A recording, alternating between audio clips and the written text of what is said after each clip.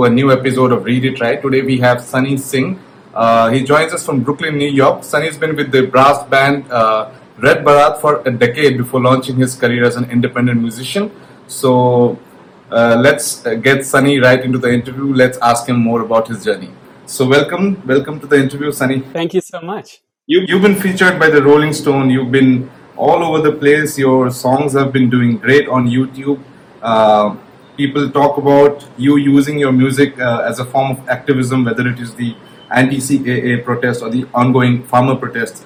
So, what drives you? Great question. Well, I'll start by saying that a lot of what drives me is this Sikh idea of Chardi Kala, which is this spirit of sort of we're always steadfast and determined and optimistic, even in the toughest of circumstances. And so the album that I'm finishing up right now, that I've released a few tracks for already, is called Chardi Kala. And so that's sort of the theme of this whole new body of music that I'm working on, which is deeply influenced by Sikhi and by Sikh philosophy and sort of the Sikh revolution, but also more broad than that as well. But this idea of Chardi Kala is something that inspires me in my daily life as well. Our people, not only Sikhs, but really all oppressed and marginalized groups, have experienced a lot of pain, a lot of trauma, a lot of oppression. But if we give up hope, if we don't get up to keep our heads up high and fight another day, the oppressor has won. So for me, that's something that really keeps me going these days. You also work as an educator. So how do you use your work to create a kind of consciousness against the ongoing rise of what we see like a right-wing fanatic movement all across the world, not just in India? So how do you use your education, your work as an educator? Absolutely. So as an educator, a lot of what I do, and I've been doing for a few decades, is really serving as a facilitator, as someone who asks questions and sparks honest and deep conversation about the issues that matter, right? So in the United States, that often looks like conversations about race and racial justice, right? Which is such a huge problem here, really embedded in the history of this country, right? This country was founded upon the stolen land of indigenous people, founded on the transatlantic slave trade, right? Treating human beings as property. And those systems of white supremacy are still deeply, deeply a part of our society. So I do a lot of trainings and workshops on these issues with different organizations, students, teacher trainings, and more broadly than that, my work as an educator and organizer is really driven by my desire to ensure that we're always moving closer towards social and economic justice. And you mentioned some of the key issues in India right now that keep me up at night, right? Of course, the vilification of Muslims and other religious minorities in a sort of increasingly sort of Hindu nationalist government. And so when I think about the role of my music, this new project in particular really feels like bridging my two worlds as a musician and an activist educator, if you want to call it that. So some of the music that I'm releasing, the lyrics are directly drawn from Gurbani, Sikh devotional poetry. And when we reflect on what some of these shabads or poems mean, they're so relevant to our contemporary times. Like one of the tracks I released is a shabad by Guru Arjan, which was written in the 17th century. Koi bole Ram Ram koi Khudaye, right? So some call the divine Ram, some call the divine Khuda, some say Allah, some say Gusain. And the reality is, these are all valid, right? We're all talking about the same thing. We're all talking about this one divine that connects us all, which is a very basic and simple message written hundreds of years ago.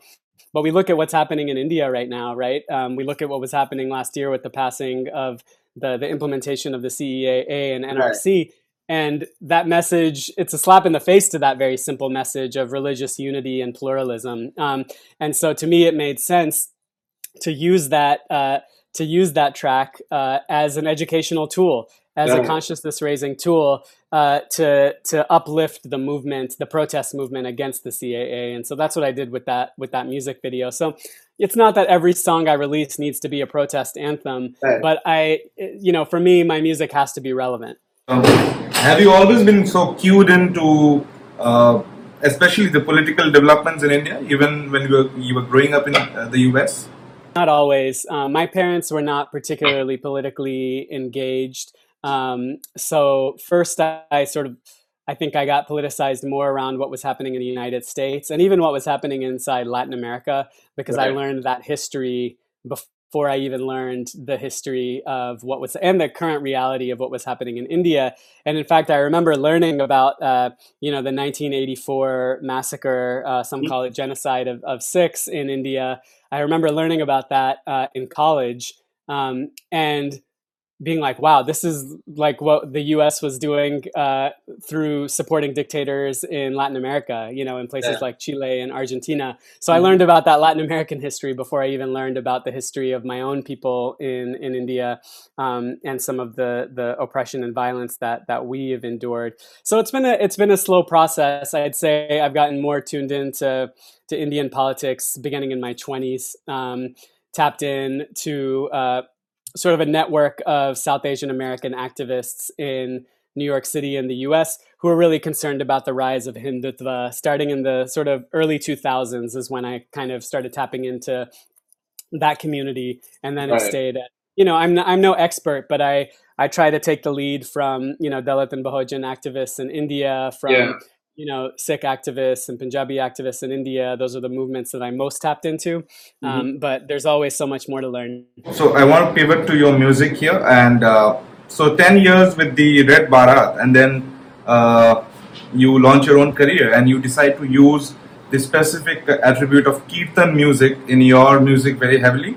So two questions. One was, what prompted your decision to branch out as your on your own, and why did you decide to use kirtan in your music so heavily?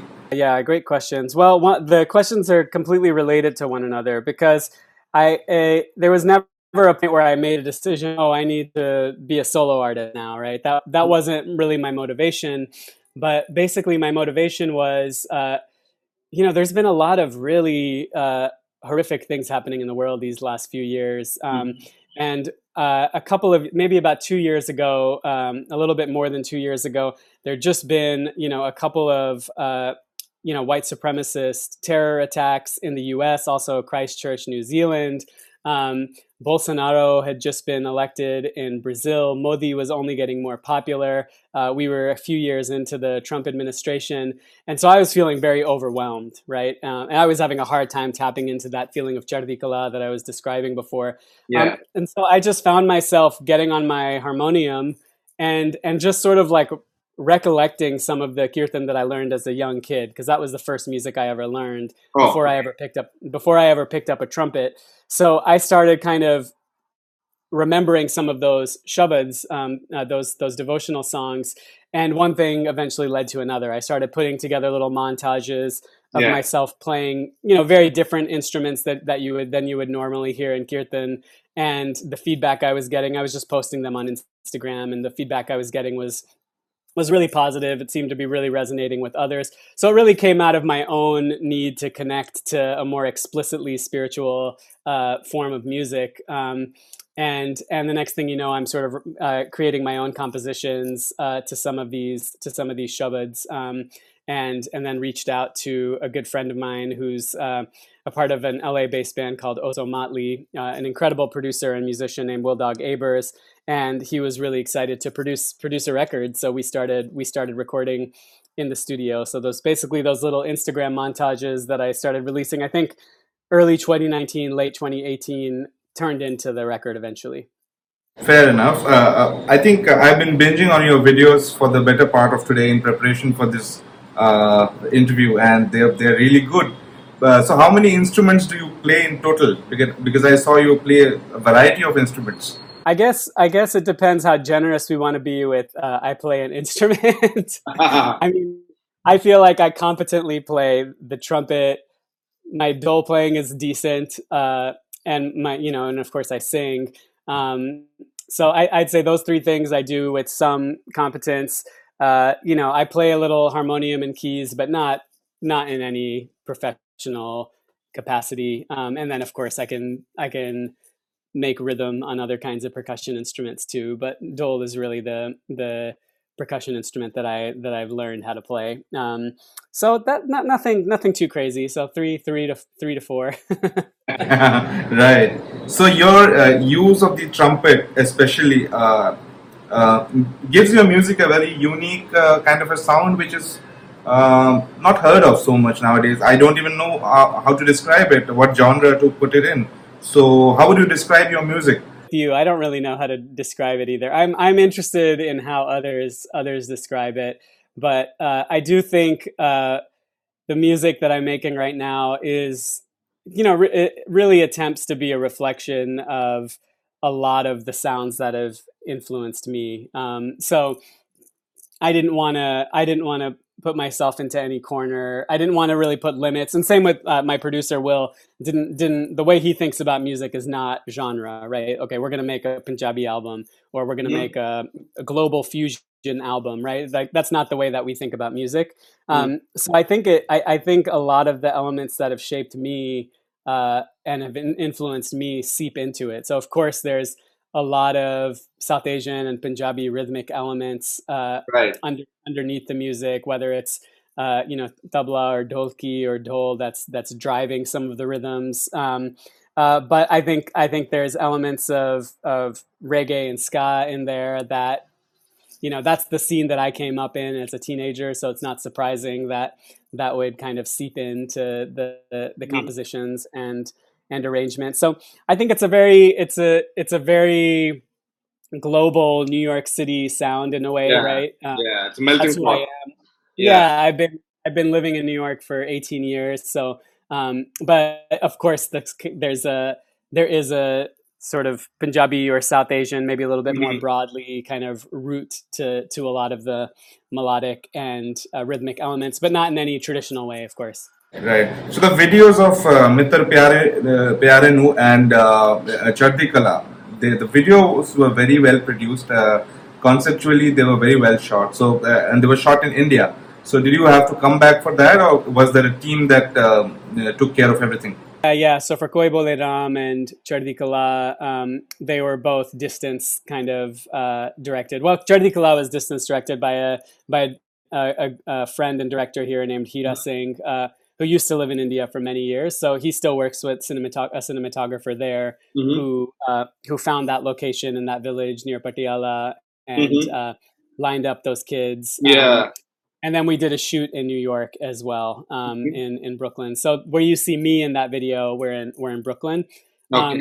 And similarly for the Koi Bole Ram video, that footage that was also done from the U.S., but I reached out to a bunch of folks in India Mm-hmm. asking if anyone had protest footage from the anti-CAA demonstrations that they'd be Right. willing to lend me.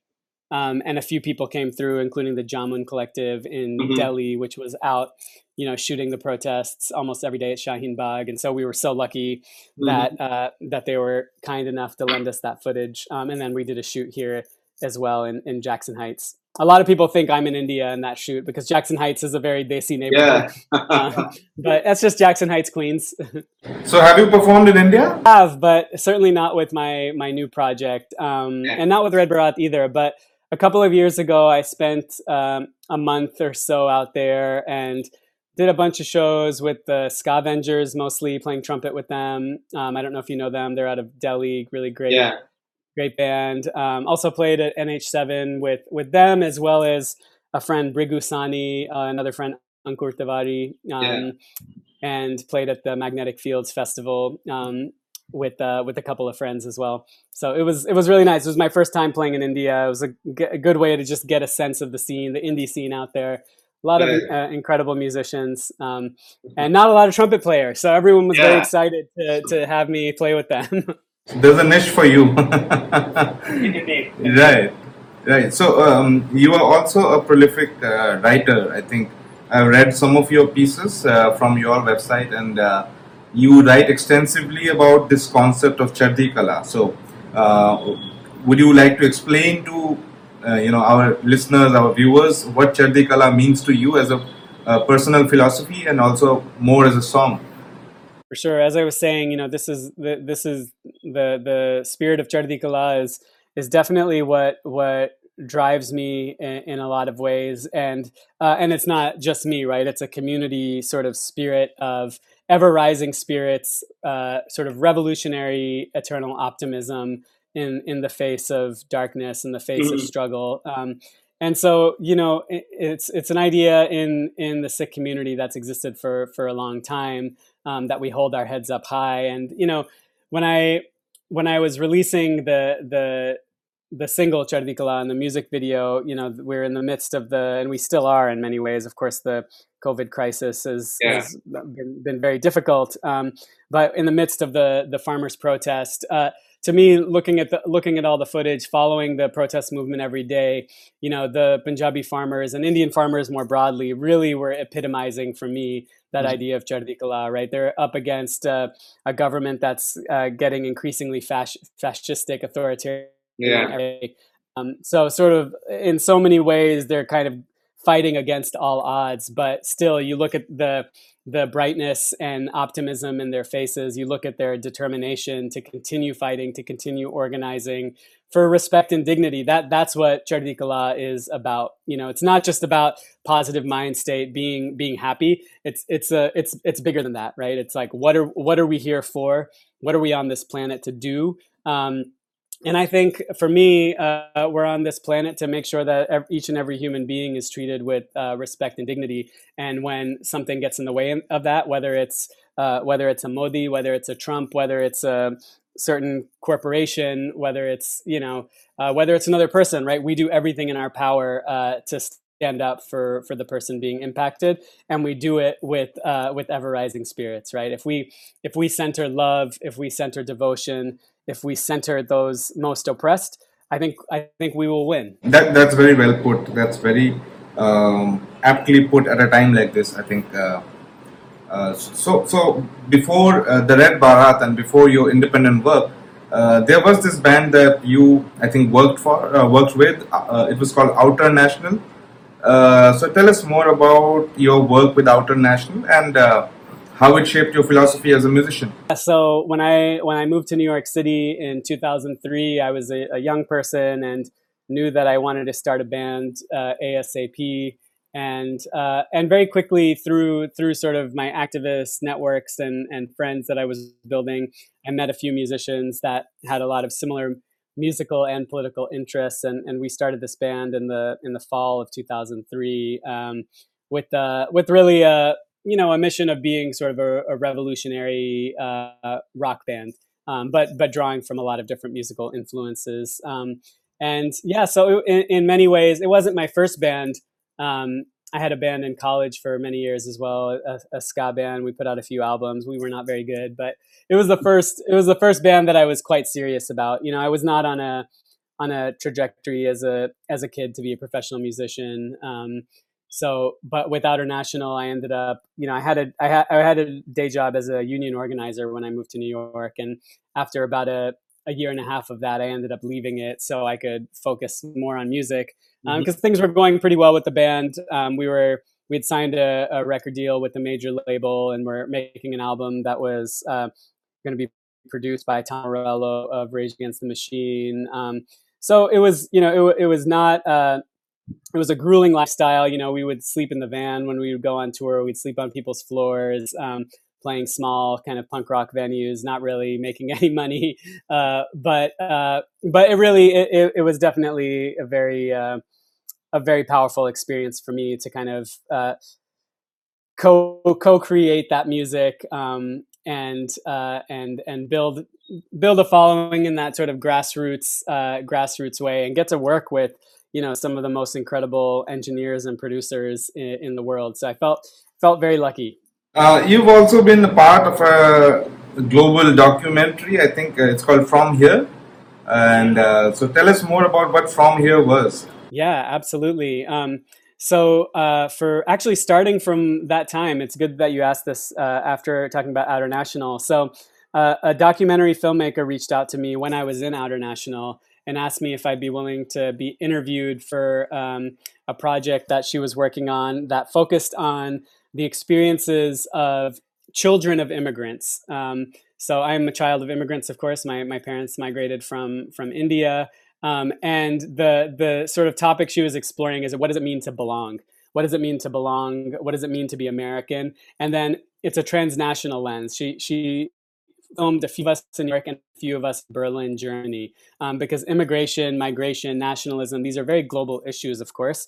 Yeah. And so I ended up being followed around by her and her camera for many years, and the film just got wrapped up last year. It's called From Here. It tells the stories of four of us who are all children of immigrants. Two of us in New York, two of us in Berlin, Germany, and we're all artists and or activists in some way. And so I think she was interested in telling our stories because in some way, in four different ways, our work all kind of explores that question of belonging, as well as that question of sort of resisting rising nationalism.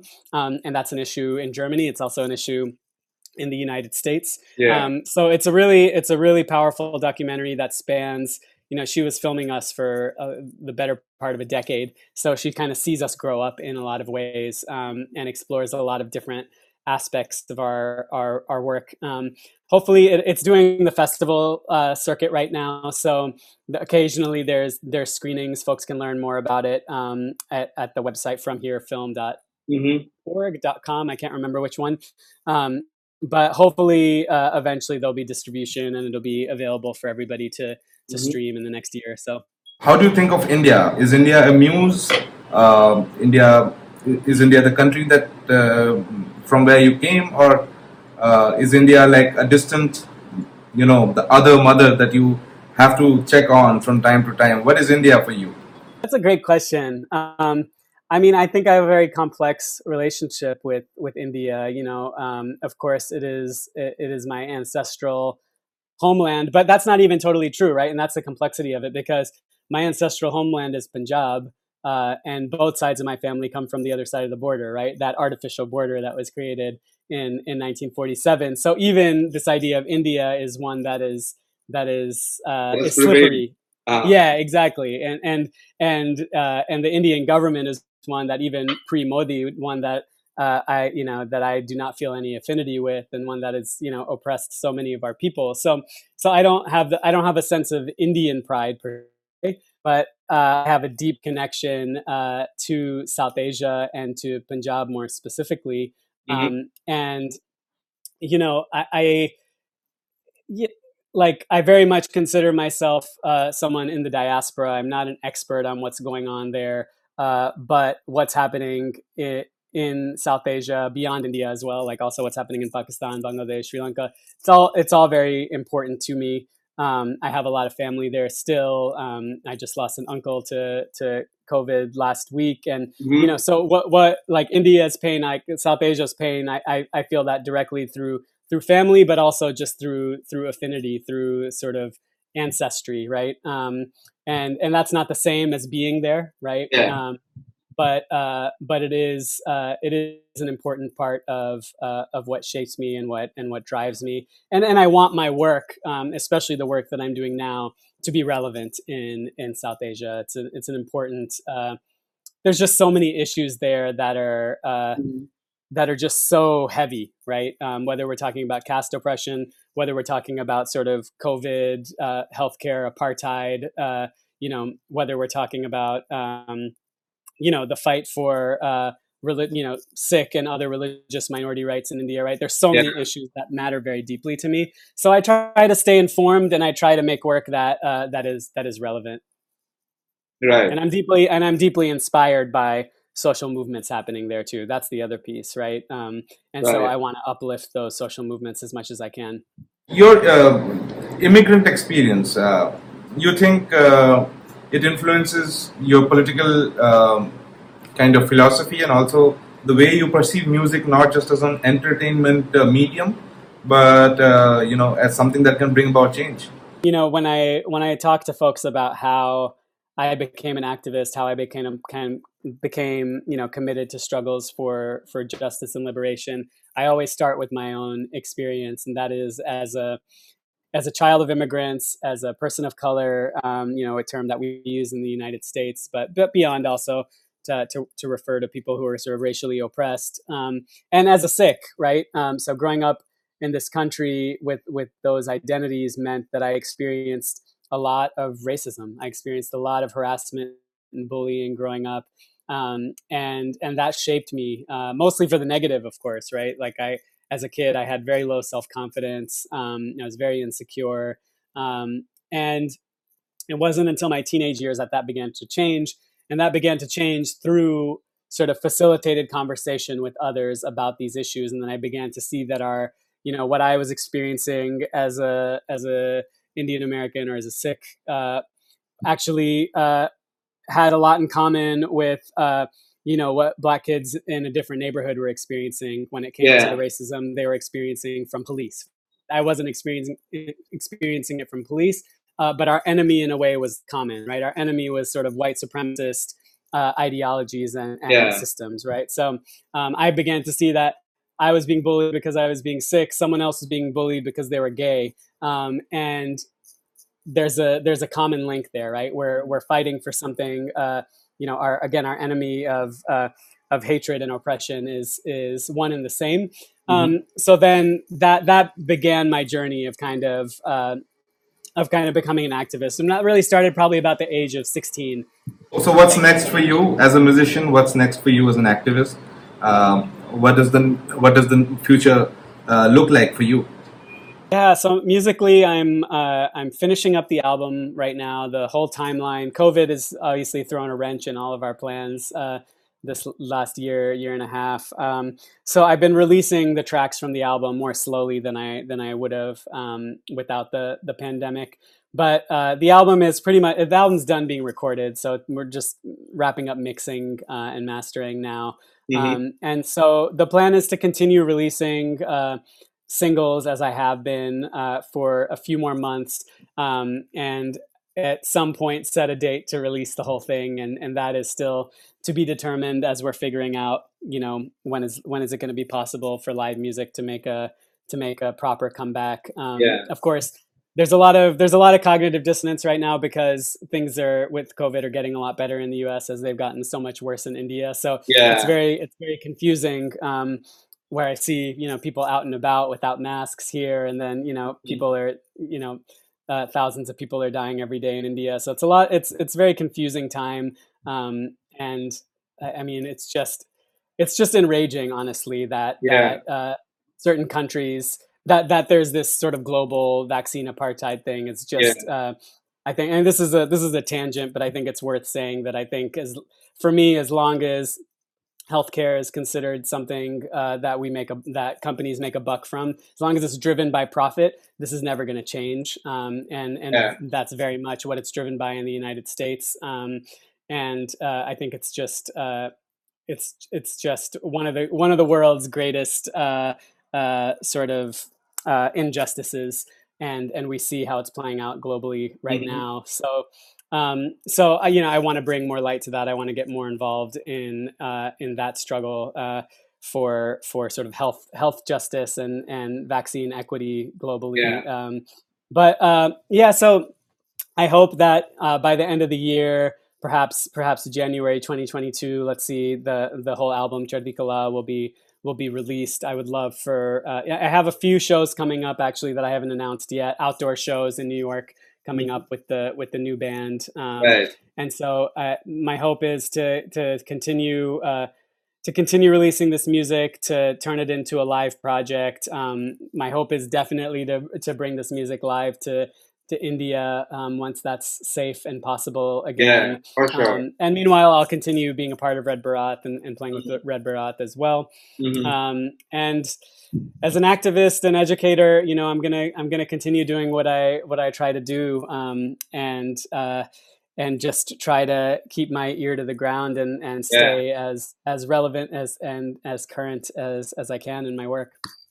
So as an activist, do you ever face there's something called activism fatigue, wherein since you're battling powers that are so many times more powerful than you and so many times more effective and efficient, and hatred is easier to spread compared to love. So, is there a fatigue that you face in your activism when it seems that nothing that you're doing seems to be having any real world impact?